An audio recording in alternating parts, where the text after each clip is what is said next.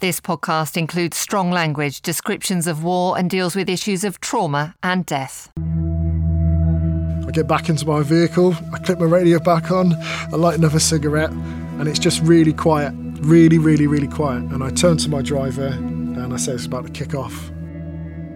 And God knows how we didn't get hit because we were so close. So RPGs, AKs, you name it, what they had was there. There's oil all over you, hands are greased up, your trousers are just soaked through with oil because you've got to keep these guns singing with the food that they need to continue a war and to save people's lives. All the while that this gun's just bang, bang, it feels like it's hitting me on the head. What is it that drives people to be brave? To commit acts of heroism, often in the face of the enemy? I'm Darren Coventry, former soldier and now video and podcast producer at BFBS. I've been talking to men and women who've received the UK's highest military honours. We talk about what happened, what they thought at the time, and how they feel about it now.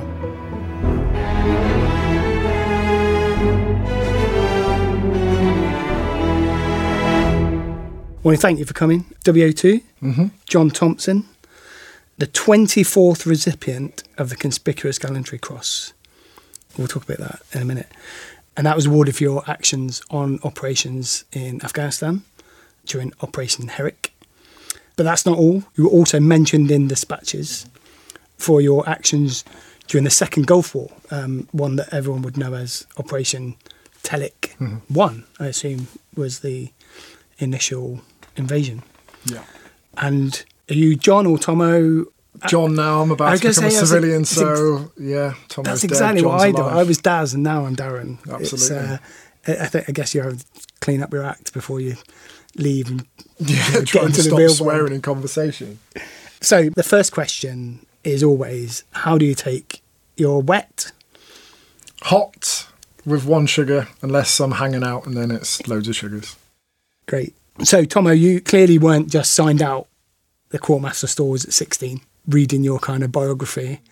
You do come across as that kind of guy, you know, you've had a career full of operations, action, and being in the thick of it, really. But, you know, there was obviously a story before that. Tell us about the early years and what inspired you to join the Royal Marines. Well, my father was in the Royal Navy and my mother was in the Royal Navy, and they met whilst they were in the Navy. Travelled around the world. My mother had my sister in Hong Kong, and then eventually they settled back in the United Kingdom. So I was born in Dunfermline and Rosyth in a naval town, and then we moved to Plymouth, another naval town. And I didn't know what the Royal Marines were until I was about 4 years old. All I knew up until then was Star Wars and action figures and Legos and you know, things like that. But I was a boy's boy, and I remember vaguely, and my memories are fractured because I very much live in the moment rather than dwell in the past or try and make up a future, is taking a trip to visit my father on his ship. And my mum, my sister and I flew by a Wessex helicopter, an old helicopter, onto a ship. I don't know what the ship was, but it had a landing pad. And when we touched down, doors opened, and the first person that I saw there, who was a significant memory burned on my mind, was a giant of a man, the biggest man I'd ever seen in my life, with a huge moustache. A huge moustache that is to be envied was stood in front of us. And I got off, and I was wearing just a young boy with a hand-knitted brown cardigan, the same as my sister, and I was clutching at my mum's hands on that windy flight deck. And as we were ushered off the flight deck into some cover, I asked my mum, who's that big man? And because I'd never seen my dad very much, he was away at sea all the time, so it was just my mum and us. And as a boy, a man is significant. So she said, that's a Royal Marine Commando son. I was like, wow, I want to be like him. And then the memory fades. And I was always really interested in being a soldier and playing guns and playing war and getting wet mud and putting it on my face, but nothing really specific. What was your first kind of years in the Marines like? What was your... Well, I passed out as first time, which is a big deal in the Marines. I passed out as a diamond. I got the PT medal. I got the infantry support weapon medal. I got accelerated promotion because for me, training was easy. It fitted me. All I had to do was get up early, work hard, iron stuff, march when I needed to march, shoot stuff when I needed to shoot stuff, do exactly what they said, do it as best as I possibly could and run as fast as I possibly could and never give up. So for me, it was great. And there was also no going back. I had no contingency plan. When I came to the end of training, I chose to join Heavy Weapons Anti-Tank Branch and become a heavy weapons specialist, which was anti-tank weapons, Milan in those days, GPM GSF, and it was becoming the introduction of 50 cals. And I joined 40 Commando Anti-Tank Troop, which was the biggest troop on camp in something called Support Company, when we had the Principle of Three in Orbat prior to moving to the newer manoeuvre support sort of direction that Principle of Four comes, which comes from like World War II, with weapon systems being spread equally so that you can fight better. And I joined as a SPROG, so that's what we call them, or a young Tom, I suppose, what you guys call them. And I joined 40 Commando, and I lived on a windowsill for the first 6 weeks, and I had to have all my shit packed up by the time the sweats came in, or the screws, as far as what they'd say in the army. And then they would come back, get mega pissed, throw KFC everywhere, pull the TV into their grots to watch a video, and then we would have to clean up. So that was the initial stage. But I also learned from experienced people, and I had to win their respect rather than just straight away, we'll respect you as you first come in. There are places for that, but in this organisation, we all know what the person coming in can do, and we respect that. But I have to enter their organisation after training. And it was filled with deployment in Northern Ireland, doing intelligence in Grosvenor Road Police Station in the Belfast Royal Battalion, exercises through the Mediterranean into America, and in slow time, which is the best way to do it, and then developed as a Marine. And you're not a Marine when you first pass out.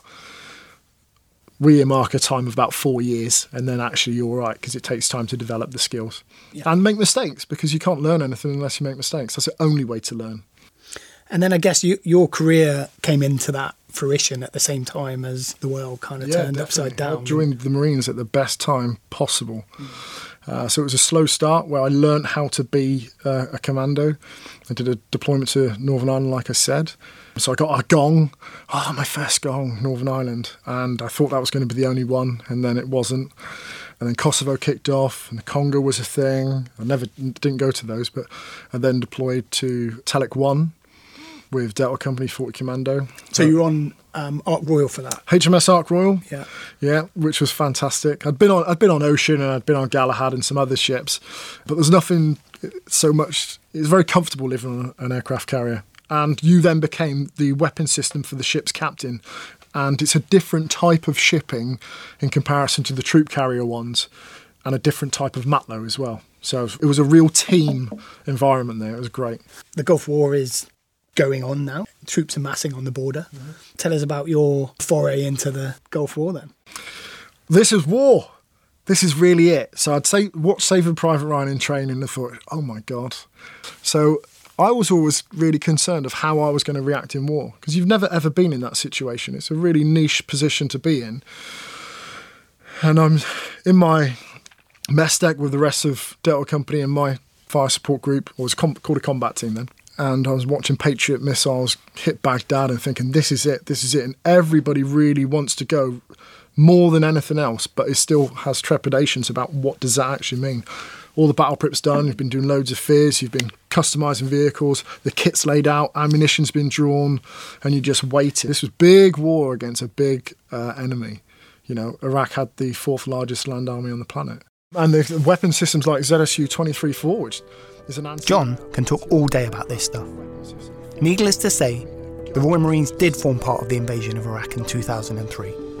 Not long after that, in a vicious firefight with Iraqi soldiers, John displayed immense bravery when he rescued fellow Marines from Delta Company. They'd been surrounded by enemy forces at Al Uda in Iraq. In recognition of his gallantry during that battle, he was later mentioned in dispatches. It's too much for us to talk about here, but that doesn't mean it's not worth listening to. You can hear the story of this 6-hour-long firefight in our bonus audio podcast series, More Tea. Now, back to the story of why John was awarded the Conspicuous Gallantry Cross. Falling off the back of Telek, there was a lot of anxiety within me. I won't say PTSD. PTSD is a very specific thing. Probably too much drinking and working things out in your head about your actions and whether everything you did was moral and correct or not. You eventually get to the stage where you're like, yes, you're all right. And that happened when I deployed onto, God, I don't even know what it was. It's like Herrick 2 or Herrick 3. It was before Bastion had been built. Bastion was 2 berm walls, muddy walls, of one's 100 metres and one's 400 metres. And you had Tombstone next to that, which was an Afghan Kandak location with an armlet team, which is a military liaison team from the British that would then go with the Afghans on patrol. So we were given like a 4K by 4K area. I went outside that 4K by 4K area a couple of times. One of the times was we approached a vehicle which then just put his foot down and then cracked on, and we tried to chase after it, but with the weight of the weapon systems we couldn't carry on. And that lasted for a couple of months. Came back. After that, John completed a jungle warfare instructor course. He also took part in Arctic trials for the grenade machine gun and the 50 cal. The 50 cal is the UK force's biggest machine gun. By the time John returned to Afghanistan as part of Op Herrick 5 in 2006, the rules of engagement had changed, from Card Alpha to Rule 429. Offensive rather than defensive rules of engagement. In other words, things had got much more aggressive, and the Royal Marines were ordered to take the fight to the Taliban. John deployed with J Company 42 Commando to Forward Operating Base Price, just outside the town of Gresk, about 50 kilometres east of Camp Bastion. And it was at FOB Price where John was reunited with an old friend. So my name is Sergeant Ads Lyson. I'm a physical training instructor at the Commando Logistic Regiment up in North Devon, and I am a Royal Marines Commando.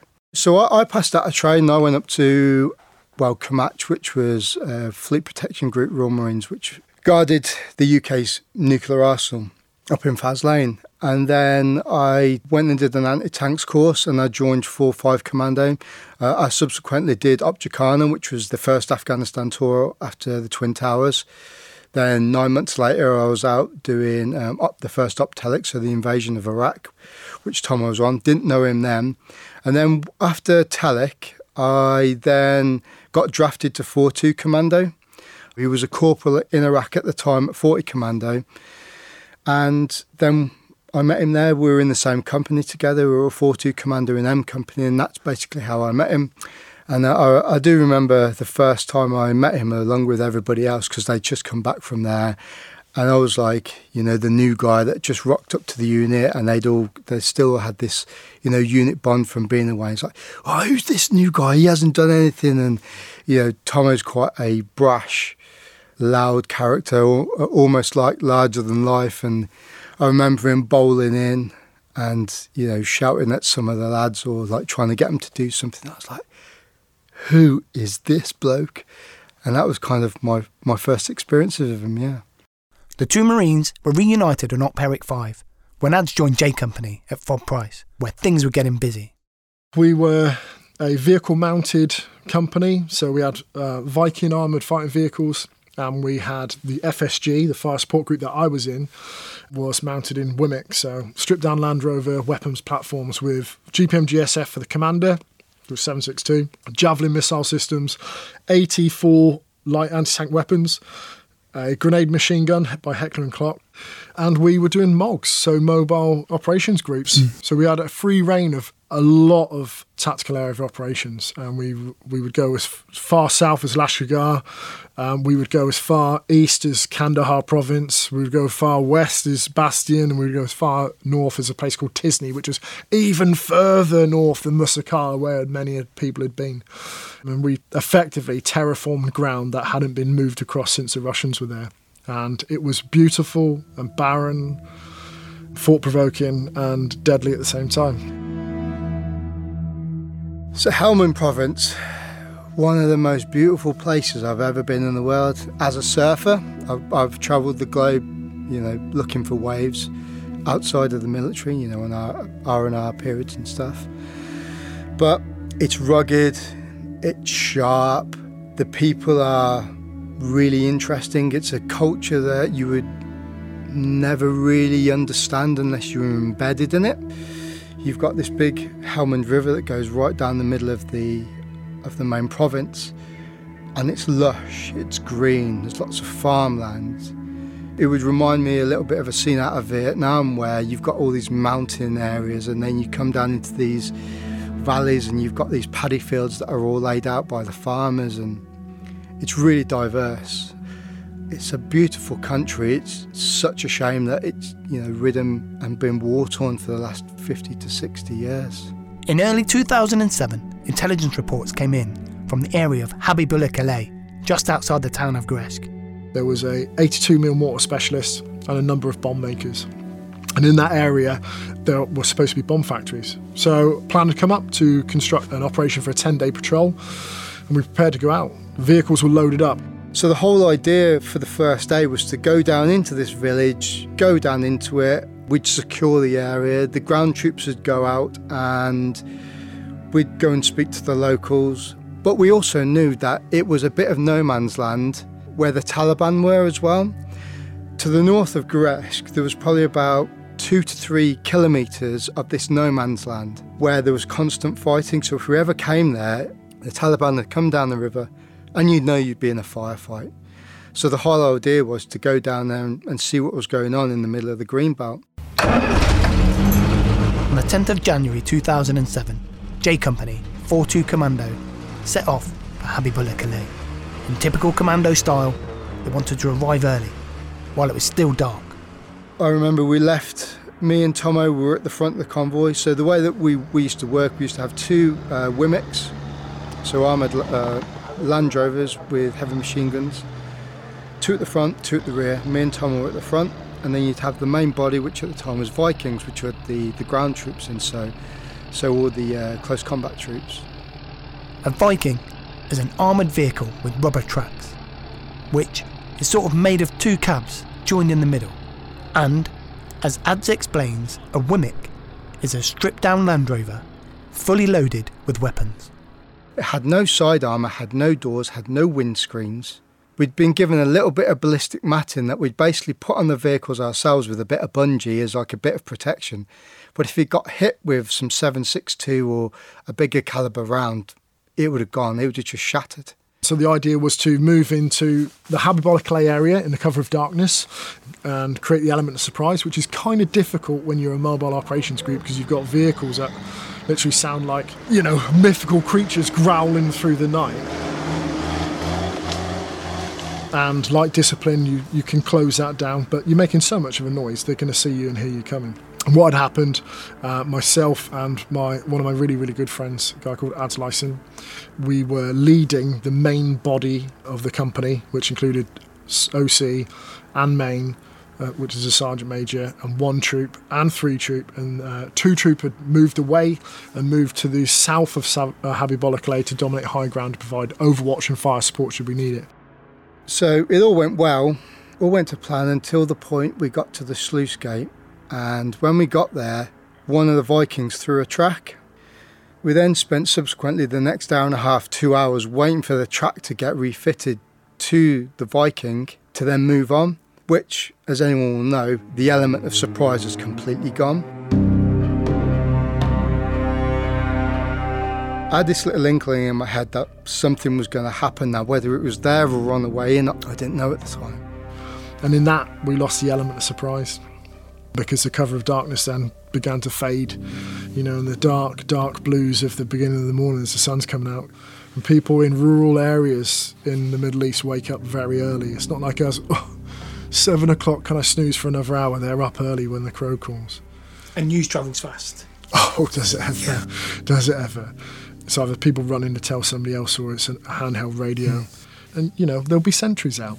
So the track got fitted, we got back onto the road and we were driving up this track. Now, I painted an image. These tracks aren't like roads. It was like a single dirt track, and either side it was angled down to a drainage ditch because we were going down into farmers' fields. And this was the only road into this village called Habibullah Calais. Just on the outskirts, as we were coming into it, there was an embankment to our left-hand side. And I was thinking in my head, this is a perfect place for an ambush. So I halted my vehicle, got out, unattached my radio to a clip, because I had a day sat with the radio.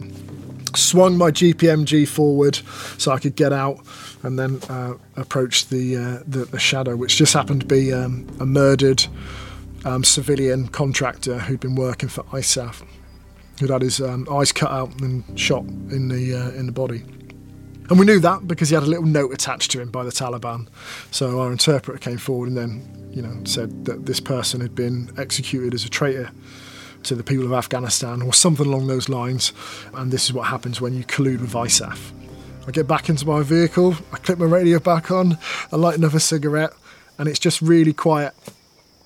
Really, really, really quiet. And I turn to my driver, Beegs, and I say it's about to kick off. And then it just goes fucking boom. Because of the hue of the hueish blue of the sky, which is still dark, Tracer just lights up. And God knows how we didn't get hit because we were so close. So RPGs, AKs, you name it, what they had was there. They initiated the contact.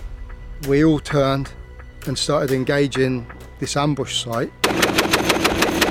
Myself and the other WIMIC, commanded by my mate, start to engage straight away because we're the primary combat power for the company, and there's nothing better than a 50 cal on the battlefield. It will shake your world if it's firing at you, and it will shake your world if it's firing next to you. And being a commander, so you've got a driver sat here, and then your commander, you're slightly raised so you can engage with your GPMG. But where we were and where the fire was coming from, which was a 270 degree arc, so everything off to the north, everything off to the east, and we were getting combat engagements from the south as well as Combat Team 2 started getting engaged from the south. RPGs, AK-47s, PKMs and 82mm mortars just all coming in, and the whole of the darkness of the night just sort of lighted up, and then we started engaging straight away. There must have been about 14 or 15 different engagement sites all around to our frontage. And the world just erupted. My SOP, anytime somebody fires a round at me, is to identify a target and just unload a box of 200 rounds straight in that general direction. What that does is immediately gets whatever that firing point is to put its head down. You're not going to get up from a 200 round burst. What that also provides is the time in which it takes for the main weapon system to identify that point of contact that I've hopefully identified correctly, because I'm firing in that general direction, what I believe the target is. Or we may be able to see other ones, and then they'll start opening up, and it is just very, very loud, and it becomes part of your body as it starts to fire. Now I'm slightly higher, so the 50 cal machine gun barrel is here above my head, and when a 50 cal machine gun barrel fires above your head, it's like somebody hitting you on the head with a sledgehammer. It is horrible. I'm engaging the enemy, changing boxes, putting on link, back in, bringing out fucking bottles of engine oil to keep these weapons going. There's oil all over you, hands are greased up, your windproof trousers are just soaked through with oil because you've got to keep these guns singing with the food that they need to continue a war and to save people's lives. All the while that this gun's just bang, bang. It feels like it's hitting me on the head. Now, you know yourself, what's your first thing you're taught when you get into an ambush? Get out of the killing area. 50 cals will go in, GPMGs will go in, the drivers had LMGs, so they were putting the rounds down. Could not hear anything through the comms. I know Tomo had problems with his. I try to provide information back to the company saying contact weighed out, but I'm not hearing anything back. Straight away, I know that we've got to provide a safe window for the rest of the riflemen embarked in the Viking vehicles, and the only way you can do that is by pushing further and closer to the enemy, which is something that I dominantly tried to do in every single engagement I was involved in Afghanistan. Even one where I lost all the drive to my vehicle, I got them to pull me in on the back of a Viking, and then I let the handbrake off and we rolled down into closer to the area to my driver's shock and horror. It's a tough job being a driver for somebody like me in Afghanistan, because you've literally got a steering wheel. It's a tough job anyway. It is. Because you've got to concentrate on your driving. Massively. Remember I said at the start, We had embankments either side. We had wimmicks that were top heavy. So if we drove down there, they would have rolled over. I couldn't get any comms back to the lads behind us. So I had to get out my vehicle in the middle of this firefight. I ran all the way back to the first vehicle and tried to get somebody to open the door to speak to them, to tell them we need to get out the killing area. I got told we need to maintain our ground. And I was like, that? What? Like, are you smoking crack or what? Ended up running back. Don't know how I didn't get shot because the rounds were landing all over the floor. I didn't have my personal rifle with me because I literally ran back to say something to come back. Jumped back in the vehicle, told Tomo, tried to shout to him, we can't turn around. And we ended up sitting in this killing area. And the top covers from all the vehicles were starting to be engaged. And here's one of the things is, and it go back to what I believe is the greatest accumulation of people in any one time, is like my relationship with my driver was almost psychic. I could just use my hands and he'd know exactly what I meant, and I would know what he meant, and we could talk freely. And my gunner knew everything. Our SOPs were so slick that we could just fight battles, and we knew that every other vehicle could do that as well. Every other team.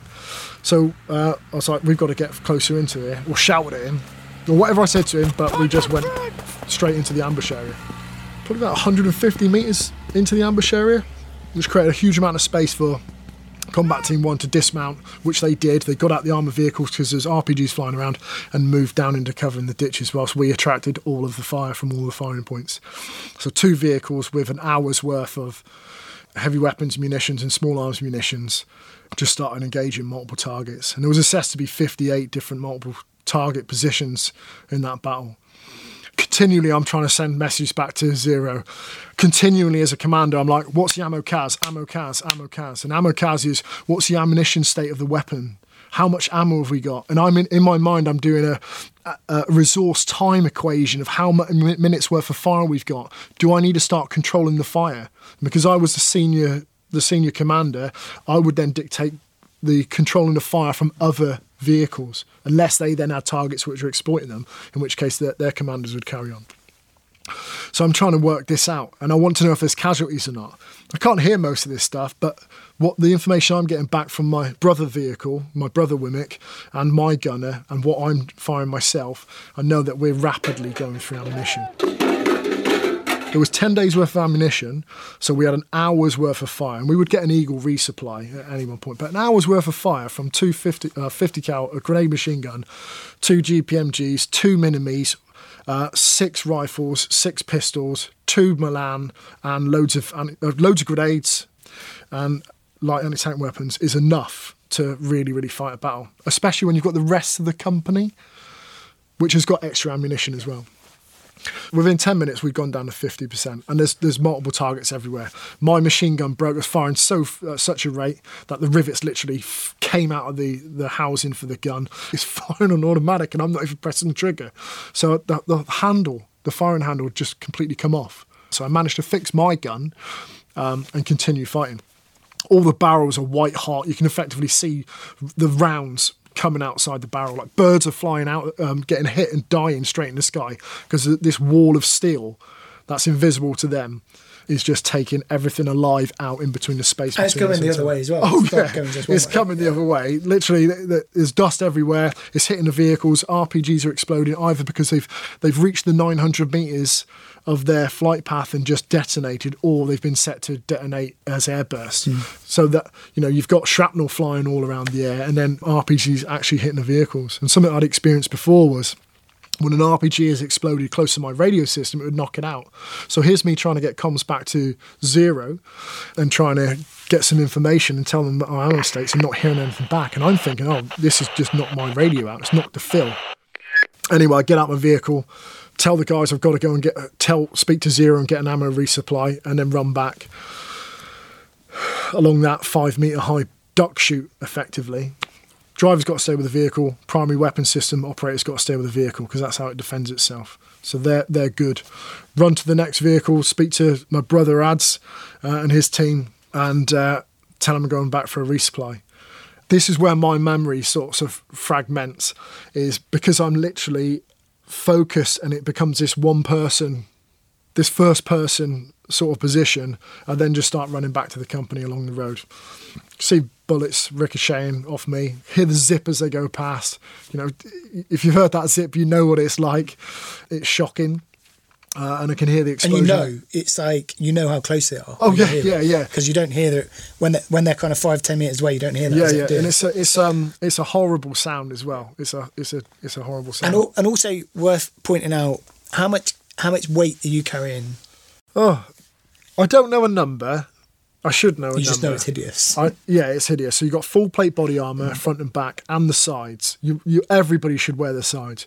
You've got your helmet, which isn't the new lighter Kevlar ones. It's an older Mark 6 helmet. You've got, we were wearing windproof, so they're slightly heavier than normal combat order. You've got 10 magazines fully bombed up. You've got a rifle. You've got another 300 rounds in bandoliers. You've got 2 HE grenades, and you've got a FOSS grenade. And then I've got my radio.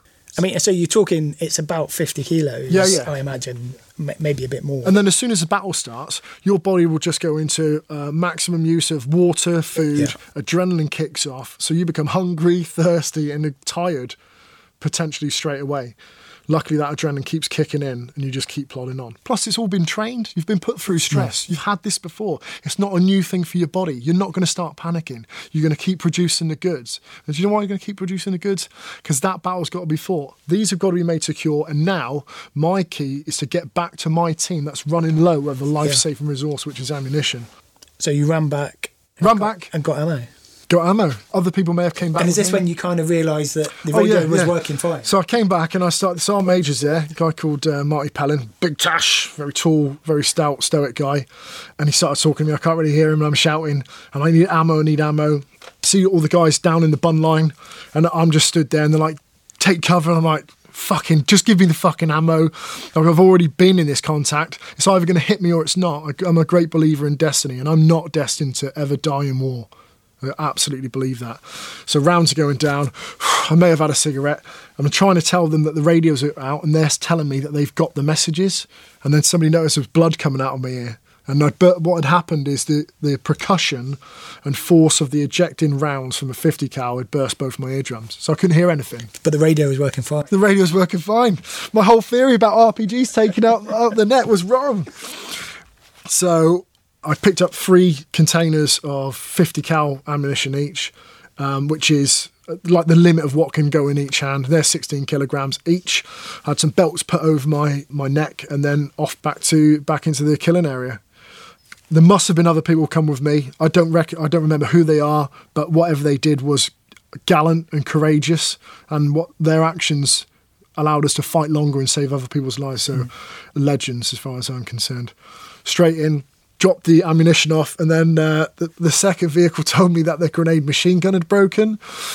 And because I'd done the trials with Heckler and Koch, and I taught everyone in the company the GMG, I was the best person to fix the gun. So I jumped up onto the second wagon, spoke to the gunner, what's happening. Tells me I'm cocking it and it's not firing off. And I was like, get out of the way then. So he climbs out, and then I get behind the gun. So you've got this bun line of the canal road that's 5 metres above the irrigation ditches, and then you've got a 2.5 metre Wimmick, and then you've got a GMG on top of that, which is about 1.5 metres maybe. So you're exposed. So Top Gunners are brave people. They haven't got face plates. They can easily get shot in the face, and then they just become a distant memory in people's lives. So I test the weapon, it doesn't work, I strip it down, and then one of the recoil springs, a little pin that holds these big, powerful springs, had snapped. I was like, oh my God, where am I going to get that from? Because it's hard steel. So I get this 14 gauge out, feed it through, wrap it round, put it in, load a belt, top cover down, cock it, doesn't fire off. Cock it again, doesn't fire off. Strip the weapon down again, the 14 gauge hadn't stuck.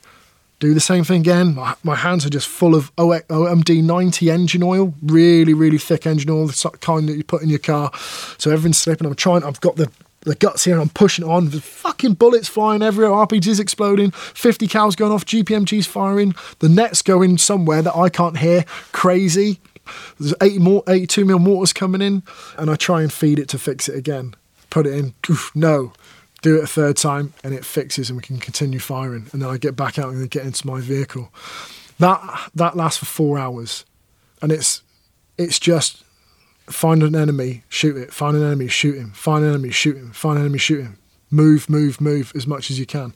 We're effectively stuck there, and all we'll have to do is just get another ammunition resupply. And do you think there's, in War Marines in particular, you have this commando spirit, this which I would describe. I mean, I've worked with lots of different types of members of the armed forces, but the commando spirit always seems to be something a little bit extra, a little like add-on.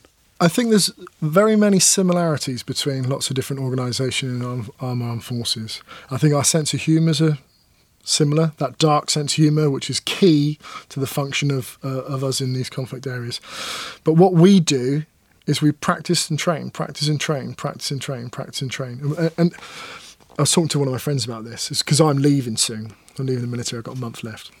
And you take this civilian. Oh, I'm a civilian. And then you put them through commando training. And 6 months of intense commando training, you fundamentally change who that person is and how they act. And they become altruistic.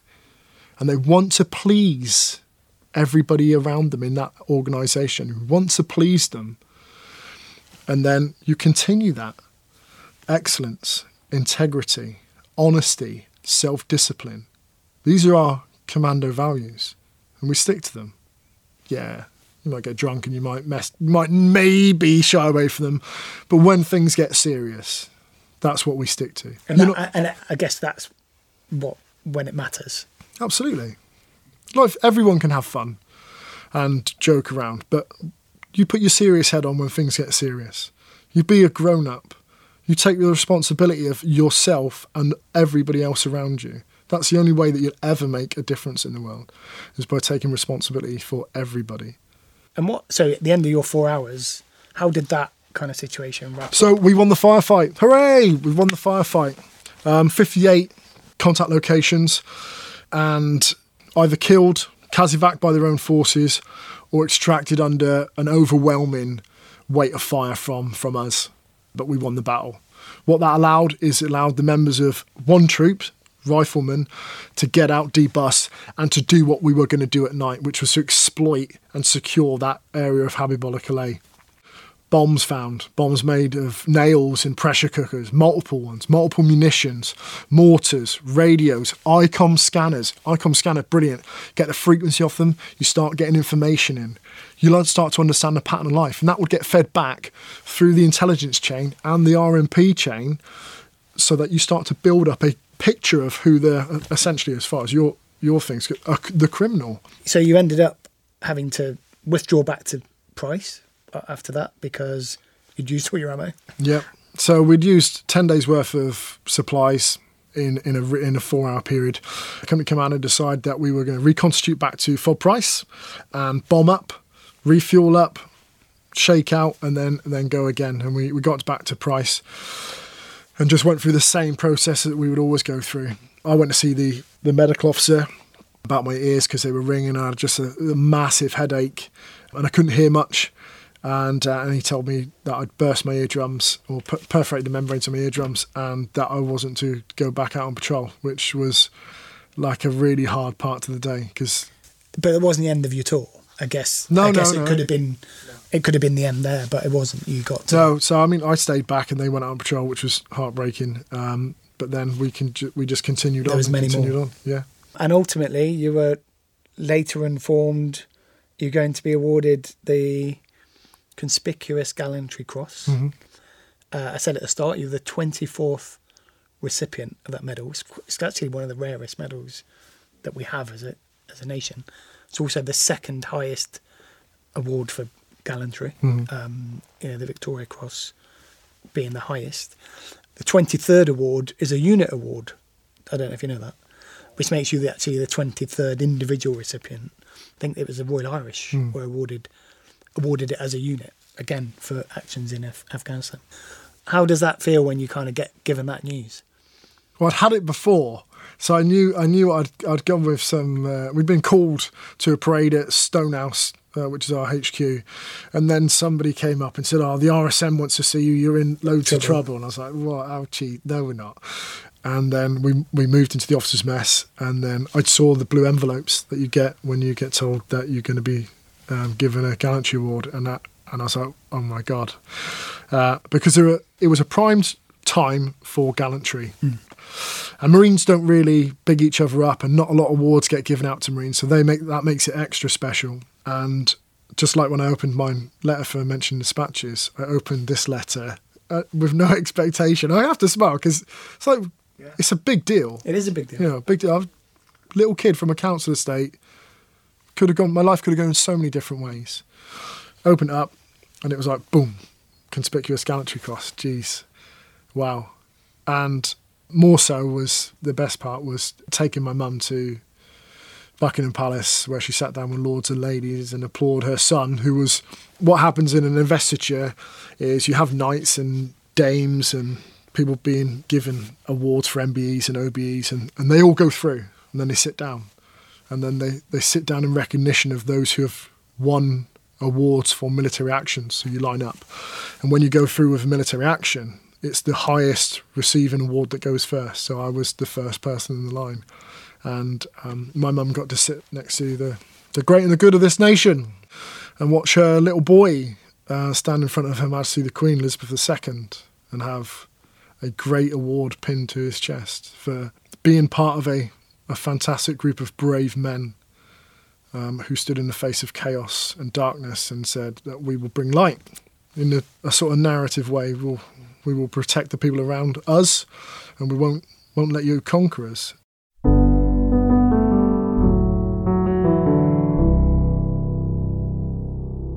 So John Thompson is a extrovert character, larger than life, but very humble with it as well. He's courageous, but he's also the type of person that if you get on the wrong side of him, he'll tell you about it as well, which I think is a really good character trait, especially when you're in an environment that we've been involved in Afghanistan and Iraq.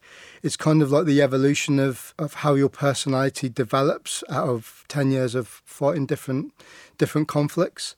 He's also a family man now.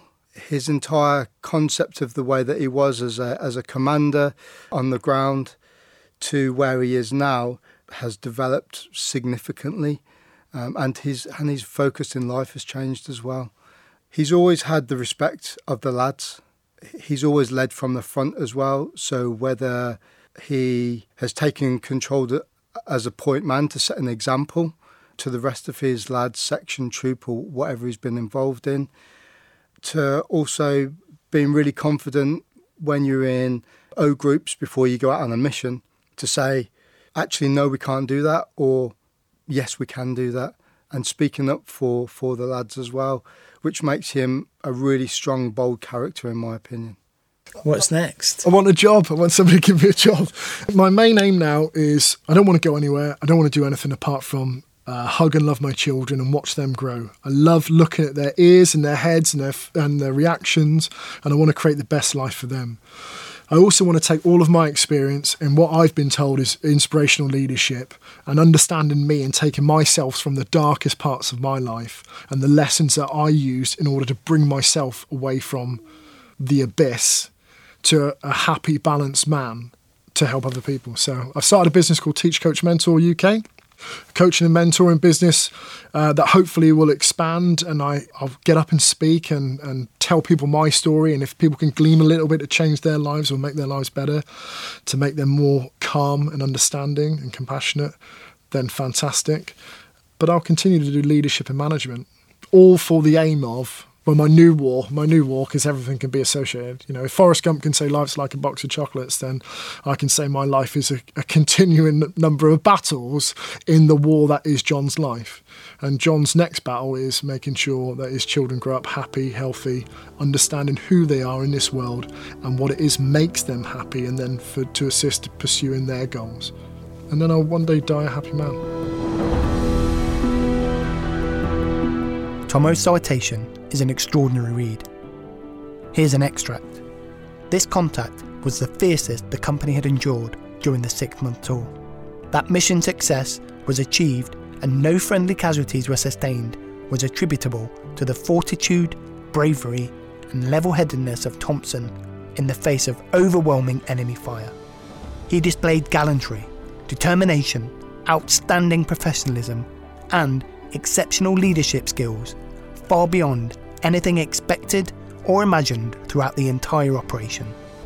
This particular act of bravery led to the defeat of an overwhelming number of Taliban and was executed without any thought for his own safety. Universally respected and revered, he has been key to the success and morale of his company, and through his actions many lives have been saved. The sum of all Thompson's repeated bravery and selflessness in the face of the enemy is extraordinary and worthy of the highest public recognition. Tea and Medals is written and produced by Darren Coventry and Josella Waldron. Edited by Andy Prada with sound design by Terry Wilson. Original music is by Will Farmer. Our executive producer is Alex Griffiths. With thanks to John Thompson, CGC and Ads Lyson. Let us know what you think. Email us at podcasts@bfbs.com.